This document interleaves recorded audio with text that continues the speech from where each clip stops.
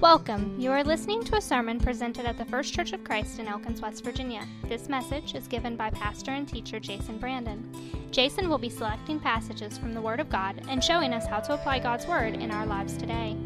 He will also be showing us why we need Jesus. How can faith, God, and the Bible have more influence in your daily life? What is God saying to us today? For this and more, stay tuned. We are in Romans chapter 6 today. Now, there are some trends that can be used if you know the signs to look for to figure out how the next presidential election will go.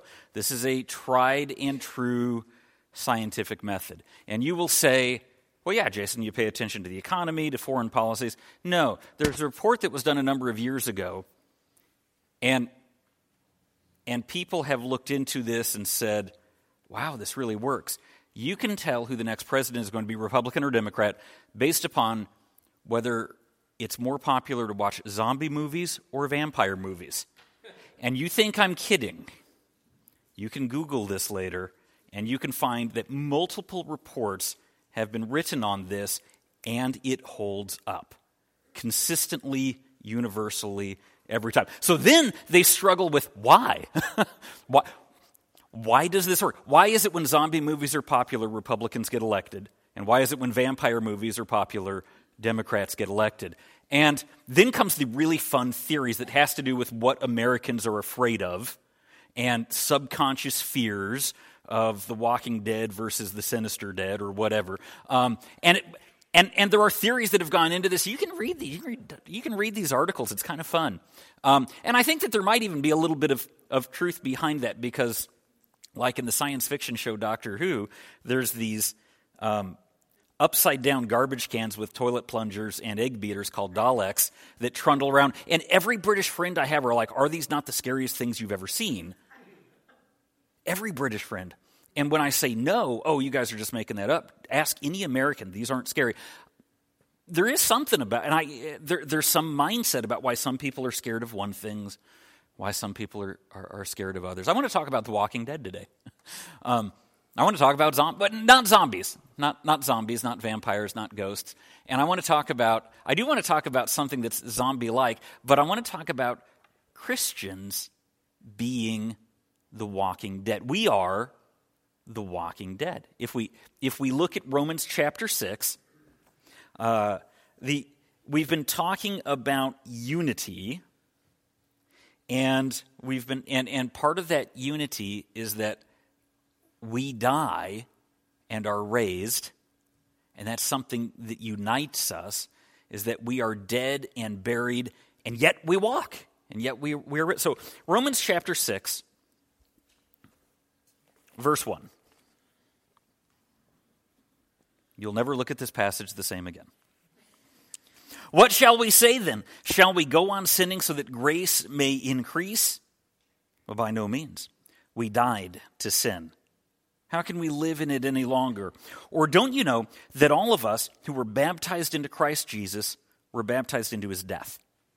We were therefore buried with him through baptism into death, in order that just as Christ was raised from the dead through the glory of the Father, we too may live a new life. If we've been united with him like this in his death, we will certainly also be united with him in his resurrection. For we know that our old self was crucified with him, so that the body of sin might be done away with, that we should no longer be slaves to sin, because anyone who has died has been freed from sin. Now, if we died with Christ, we believe that we will also live with him. For we know that since Christ was raised from the dead, he cannot die again. Death no longer has mastery over him. The death he died to sin once and for all. But the life he lives to God. In the same way, count yourselves dead to sin, but alive to God in Christ Jesus. Therefore, do not let sin reign in your mortal body, so that you obey its evil desires. Do not offer the parts of your body to sin as instruments of wickedness, but rather offer yourselves to God as those who have been brought from death to life, and offer the parts of your body to him as instruments of righteousness, for sin shall not be your master, because you are not under law, but under grace. So we've been talking about unity, about what unites the church to Christ and to each other. And you can't just a word search through the index of your the appendix of your Bible, the concordance, and you cannot dodge Romans chapter 6. This is a chapter about unity. What unites us in Christ. You have to end up here, and then we can't get away from what it says about unity and how we are united. Verse 5, if we have been united with him like this in his death, we will certainly also be united with him in his resurrection. But he goes on to tell us how that's accomplished. This is a chapter about unity and baptism, which unites us in his death and in his resurrection. It is the identifying mark of Christians, those who were buried with him in baptism. My goal is to be biblical, and my goal isn't to offend, isn't to run anybody off, but I'm absolutely going to try to be biblical on this today. We're going to talk about this passage. We're going to talk about what it says, how it, and it ties in with Acts chapter 2. It ties in with 1 Peter 3. None of this contradicts anything else that we read about in the Bible. The implications of the passage, I think, raise some questions that we need to work through. And a lot of people dodge these subjects because, I just had this discussion with David last night. The reason a lot of people dodge the subject is, well, I wasn't raised that way, and I don't want to admit that the way that I was raised is wrong, the way that my parents taught me is wrong, the way that the church that I used to love, that I grew up in, that I have nostalgic feelings for is wrong, that preacher may have been wrong. One of the joys of being non-denominational, and we are non-denominational, is that we have no vested interest in listening to organizations, creeds, bylaws. This church cares about the Bible, and that's it. And we're not going to get kicked out of anything if we disagree with the greater organization, because there's no greater organization.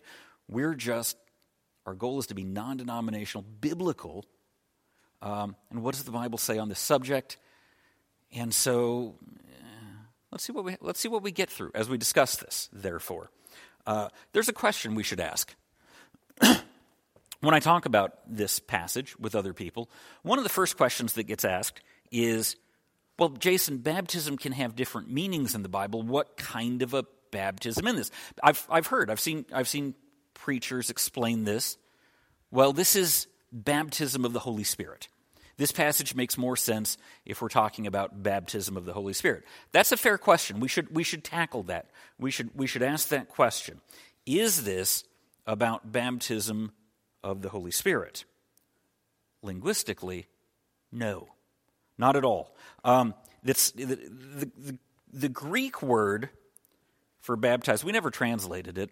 We can get into the reasons why it was never translated. It was transliterated, which means they just took the Greek word and they put it in the English Bible. The Greek word for baptize is baptizo. You just change the E to an O and you've got the Greek word. So what does baptizo mean? It means to go underwater. I mean, that's its core definition. It means to be submerged in water. Greek writers would talk about a sunken ship was baptized. Clothiers who would dye clothing would submerge it in dye. They would specify that it was in dye. Can it mean something else? A couple of times in the New Testament, the phrase baptism of the Holy Spirit is used. It's used twice, by my count, in the New Testament. So in those two instances, it clearly has a different definition. Normally, however, the word indicates to go underwater. And if it doesn't, then you specify. And here's the example.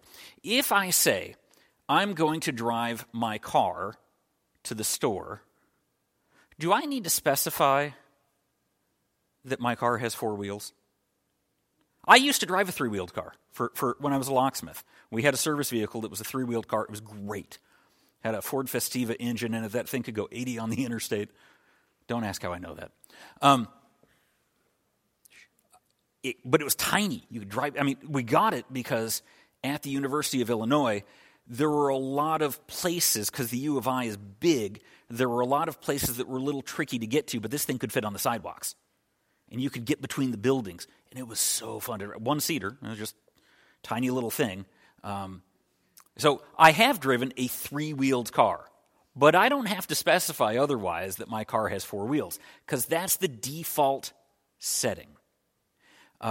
Words have default meanings. The word word in the New Testament, the word word, logos, means words, usually. Now, in John chapter 1, when we read in the beginning was the Word, and the Word was with God, and the Word was God, John will go on and say, I'm not using the word word the way that people usually use it, and he spends an entire chapter saying, actually, I'm talking about Jesus.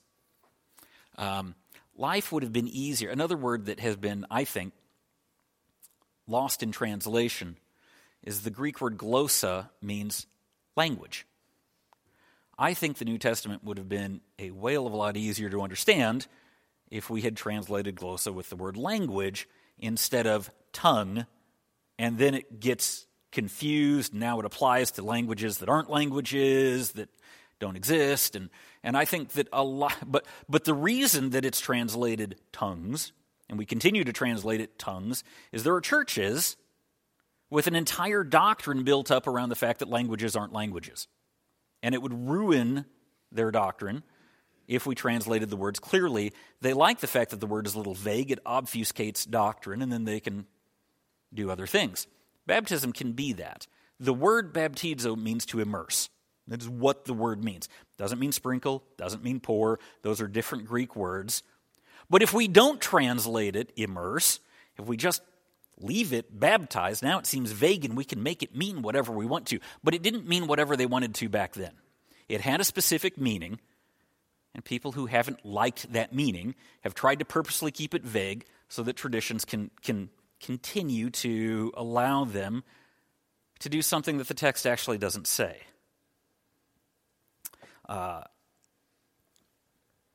The phrase baptism, people talk about water baptism. That's a phrase that never occurs in the New Testament, water baptism or baptism of water, because it doesn't need to. If this meant baptism of the Spirit, if that was the default definition for baptism, why would, in the 2 passages where we are talking about baptism of the Spirit, would we have to add the phrase of the Spirit, if that was the default definition? Likewise, if you have to add of water, well, then none of the passages in the New Testament are of water baptism, because that's a phrase that never occurs. The default definition is that being baptized means to go into the water, to be immersed into the water and come out, and it always means that every time unless the text tells you otherwise, which is a couple of times. So this is not baptism of the Spirit. Just linguistically, it doesn't work. I've heard people try to explain that what we're talking about here is, in the context, this isn't a passage about the Holy Spirit or the concept of being filled with the Spirit. Context doesn't work. The language doesn't work. The definitions don't work. Just at any level, this has to be talking about being baptized in water. So we can't dismiss this passage and say, well, Paul's not talking about getting wet, because he's absolutely talking about being baptized in water, as we read about throughout the New Testament. Okay, so that's the first question I think we need to ask. What kind of baptism? And the answer is the default kind. Going underwater, being buried with Christ. Symbolically, the water is like a grave. When we come out of the grave, we are symbolically raised like Christ was raised. But the imagery matters. Second question I think we have to ask is a question of obedience. I get asked this a lot.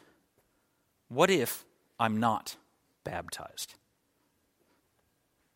Am I still a Christian? What do I call a Christian who isn't baptized?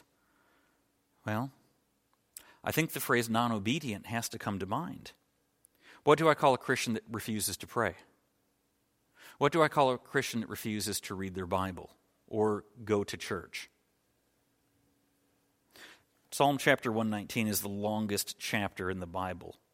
Every single verse is about obeying the word of the Lord. Every single verse of this longest chapter. It matters. Obedience to God. We have to meet together as a church. We have to be...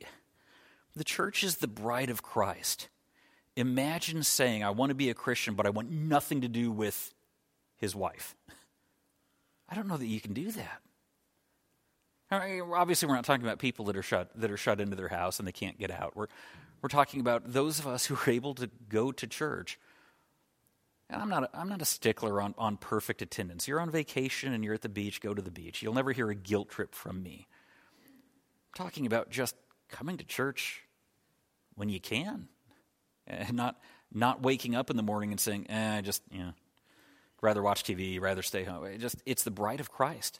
The church is important. Prayer is talking with God. Imagine saying, I want to be a Christian, but I don't ever want to talk to God. You're going to hate heaven, where he's king and where we get to see him and talk with him and praise him. What would have happened to the Jews in the Old Testament if any of the family said, well, we just had this baby boy and we want him to follow God, but we're not circumcising this kid. We're going to put our foot down, and that's not going to happen. We know from what we read, that child would be cut off from the community. That child would not be considered Jewish. There would have been no room for that. It wouldn't have been questioned. If Jesus is Lord, lordship is about obedience. It has to be. That's what lordship is. A failure of obedience says, I'm going to do things my way, not your way, God. I'm in charge, not you. And so then why? Some churches say, well, you become a Christian and then you get baptized sometime down the road. Why? Why would we put that off?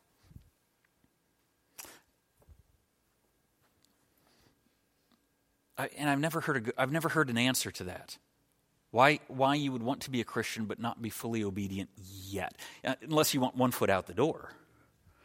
I don't want to entirely be a Christian yet. I don't want God to judge me the way that he judges Christians. I want to be able to still sin some. I don't know.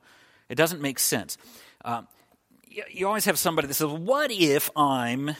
You've already know this one because I'm sure you've heard it as well. What if I'm driving down the road and I'm listening to James Dobson or something on the radio, and I decide in that moment I want to be a Christian, and then I get killed in a car wreck? I always hear that example. It's made me scared to listen to James Dobson on the radio. I've heard it so many times, well, at least while driving. It's not you. That hasn't happened. That we're going to let God... There is an example in the Bible of someone seeming to accept Christ literally in their death throes. He's nailed to a cross next to Jesus. This guy seems to accept Jesus at his pretty close to his moment of death. But you're not driving down the road listening to James Dobson right before a car wreck or hanging on a cross next to the Savior. We'll let God deal with those situations. It's not you. And so it's therefore, and it's not anybody that brings up the conversation. Everybody who brings up that conversation, it no longer applies to them the minute they bring it up. We're not looking for loopholes. We're looking for lordship. How can we be obedient to the Lord? If I'm trying to finagle my way out of my contract, that is a breach of faith by intention. Jesus was obedient in baptism.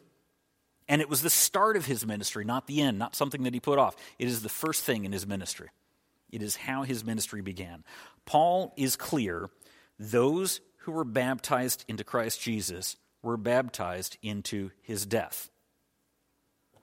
What if I wasn't baptized? Then how can you say that you were baptized into his death? You have to do a lot. The amount of gymnastics that people do, I think I've heard it called exegetical gymnastics. The amount of jumping through hoops to try to make I know that this is what it said, but it can't mean this. Therefore, we translate this word this way, and we angle this word this way, and if we twist it around just enough, it lines up with how I'm already living. that's not making the Bible center. That's making the Bible revolve around me, at which point I don't even need this book anymore. If I'm always right, and this book is only right when it lines up with me, I don't need this book. The basic reading of this text is pretty blunt. And you have to do a lot of juggling around the text to make it say something that it isn't saying. So, talking about obedience, let's just talk about salvation. Jason, are you linking baptism with salvation? No, not me, Paul. Paul is linking baptism with salvation. New life and new resurrection are tied to death, burial, resurrection with Christ, with baptism. So follow me with this. Verse 3 through 5, we have a chronology. If you are buried with him in baptism, you share with him in his death. If you share with him in his death, you may now live a new life. Even the footnotes. NIV is a perfectly good Bible. I have nothing against it. I also have nothing for it. It's not my favorite. It's just functional. I like it. I don't love it. It's not my favorite translation. It's not my least favorite. It's very widespread, and I appreciate that. And everybody can get it, and it's super easy to get, and it's easy to get on screen, and so there we go. The earlier editions, 1984, is a little better than the most modern NIV, but I've got an NIV study Bible. Top half of the page is text, the bottom half of the page is footnotes. I don't like the footnotes a whole lot. For the historical stuff like, hey, this is when so-and-so lived, it's pretty good. When they get into doctrine down here, it's their interpretation of this, and they're not always right. Say that up front. They're not bad. It's not a bad. I'm not saying they're not Christian. They've said some things in the footnotes that I think, not sure that that's the best of theology. Typically speaking, I'm not a big fan of Zondervan's opinion on baptism, and even they, in the footnotes on this passage, can't get away that Paul is saying, you got to be baptized to be saved. And I can tell you up front that Zondervan, by and large, doesn't agree with that.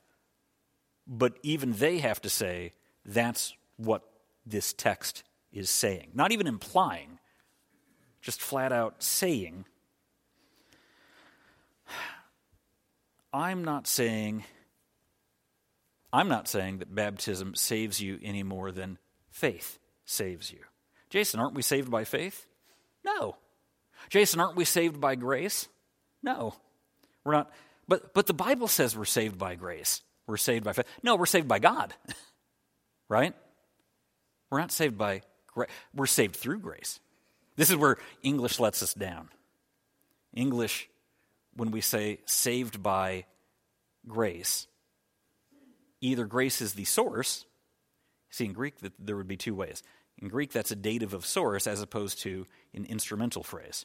In English, it's all by. The word by can mean at least a couple of things. We're saved by God through grace, through faith, through the gospel, through baptism. These are all instruments. God is the source of salvation and nothing else. So, we can have faith in things that don't save us, right? Faith itself is nothing miraculous. You can have faith. It's not a sermon if I don't bring in something science fiction.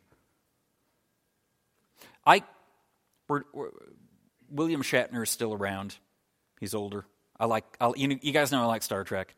If they said they were going to make a new Star Trek movie with William Shatner, I have faith that it would be good because I like William Shatner.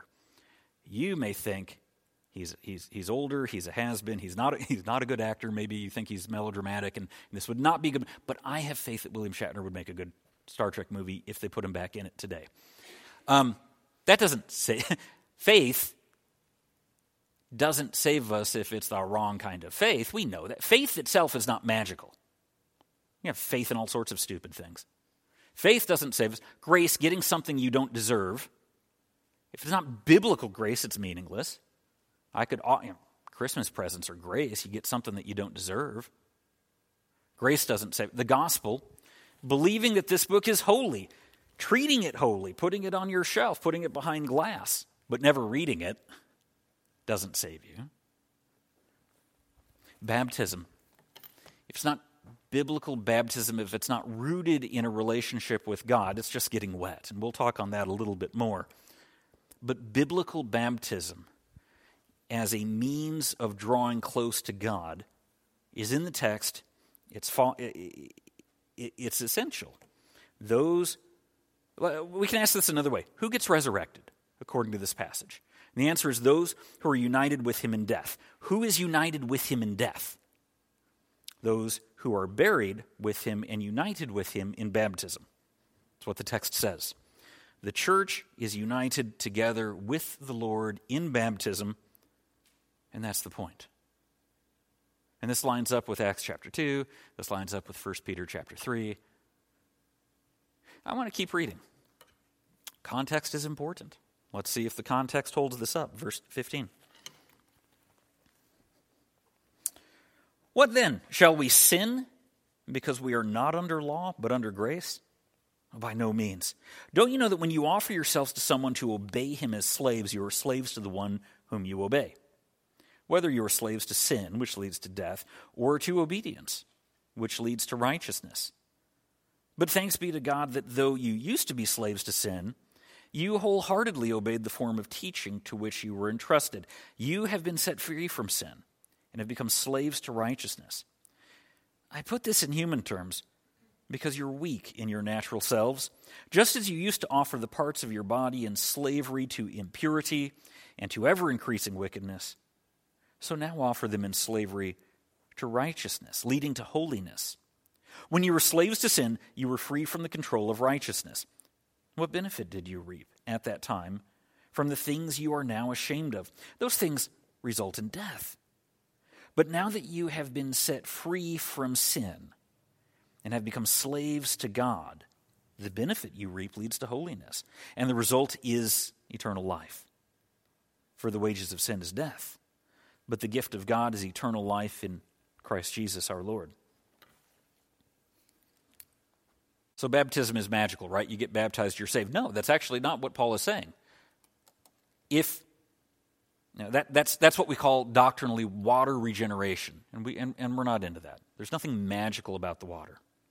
Paul goes on to talk about our old life is crucified with him. Those who have died with Christ and who have crucified their old selves will live. We are called to put to death our old self and become a new creation. The old self is a sinner, an enemy of God, and we want to get rid of it. Those who refuse to put to death sin, to put sin on the cross and hold on to it, do not get to live happily ever after with God. If you get baptized and you decide, I'm not going to change, I'm going to keep doing everything I've been doing, I'm not going to make Christ Lord of my life, I'm not going to be obedient to him, I just want to get wet, well, then that's all you did is get wet. You're not baptized. Baptism is a commitment to Christ, to be Christ-like, to follow God. If there's no commitment, somebody asked me the other day, they said, I just really want my family member to get baptized. And I said, but this person doesn't go to church. They said, well, if they get baptized, they'll be okay. No. I said, let me be very clear. I don't believe that. If this person gets baptized and then never goes to a church again, if anything, they may be in a worse state than before because now they're going to go through life with this false assurance, I'm good, I can do whatever I want to because I've been baptized, and it doesn't work that way.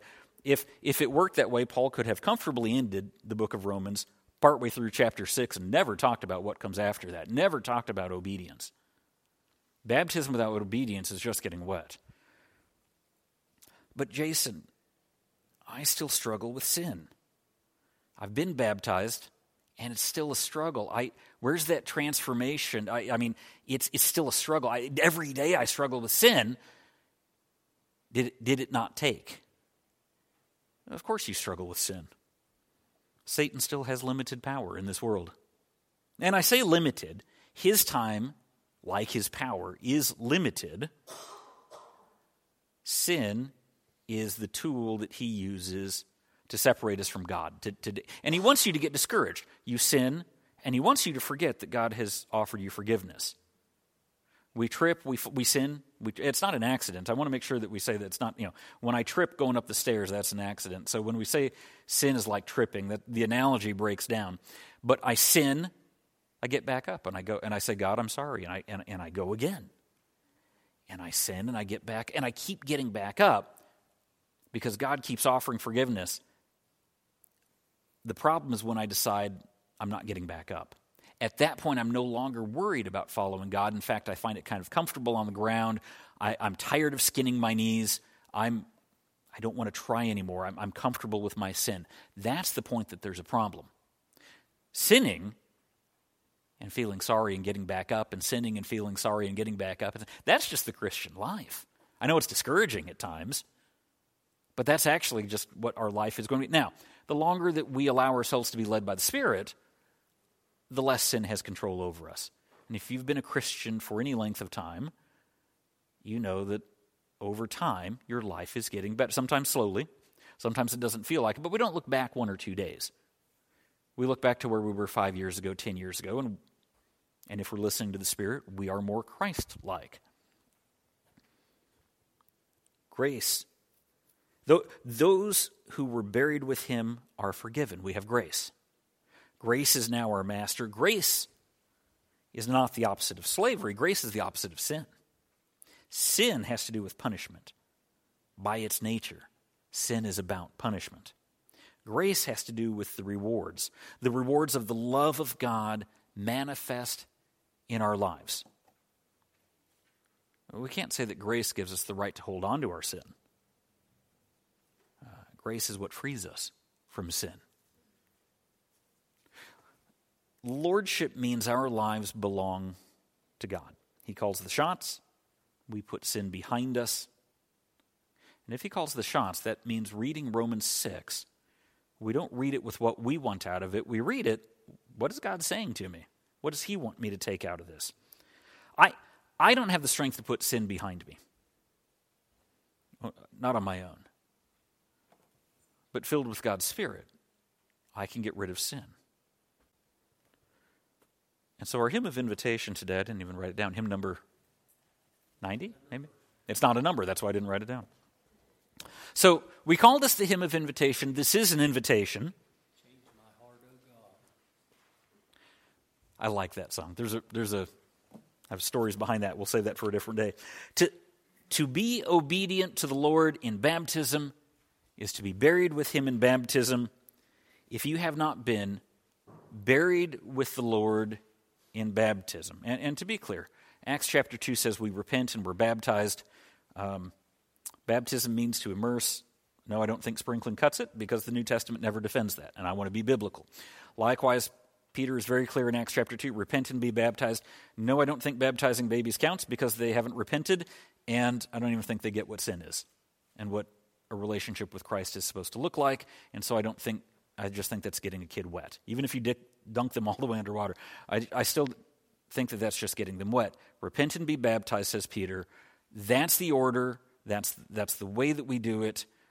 And so the hymn of invitation is, if that doesn't apply to you, or you have questions, again, not everybody, you haven't done, we're not wrong if we haven't done it this way, but we were raised otherwise. That's not your fault. It only becomes something that we have to deal with it when we're exposed to the Word of God and we say, oh, that's what it says. Now what do I do with that? And that might take some processing and working through it. And that's what I want to be here. That's what the invitation is. The invitation is not, we don't have water in the baptistry. We're not ready right now to baptize anybody in this moment. But if that's a conversation we need to have, I want to have that conversation because the conversation is important as we process through what the Bible says. If you say, Jason, I don't think baptism is related to the concept of the resurrection, I think you're in disagreement with Paul. I just cannot state that more seriously. Paul equates baptism with the resurrection. I'd love to talk with you about that. Not because there's any guilt trips, just the opposite. I mean, we're all Christians, we're all human, and we're guilty of sin. But the goal is to be biblical. Thank you for listening. You can contact us at our website, firstchurchofchristelkins.com, where you can also find out more. Have a nice week.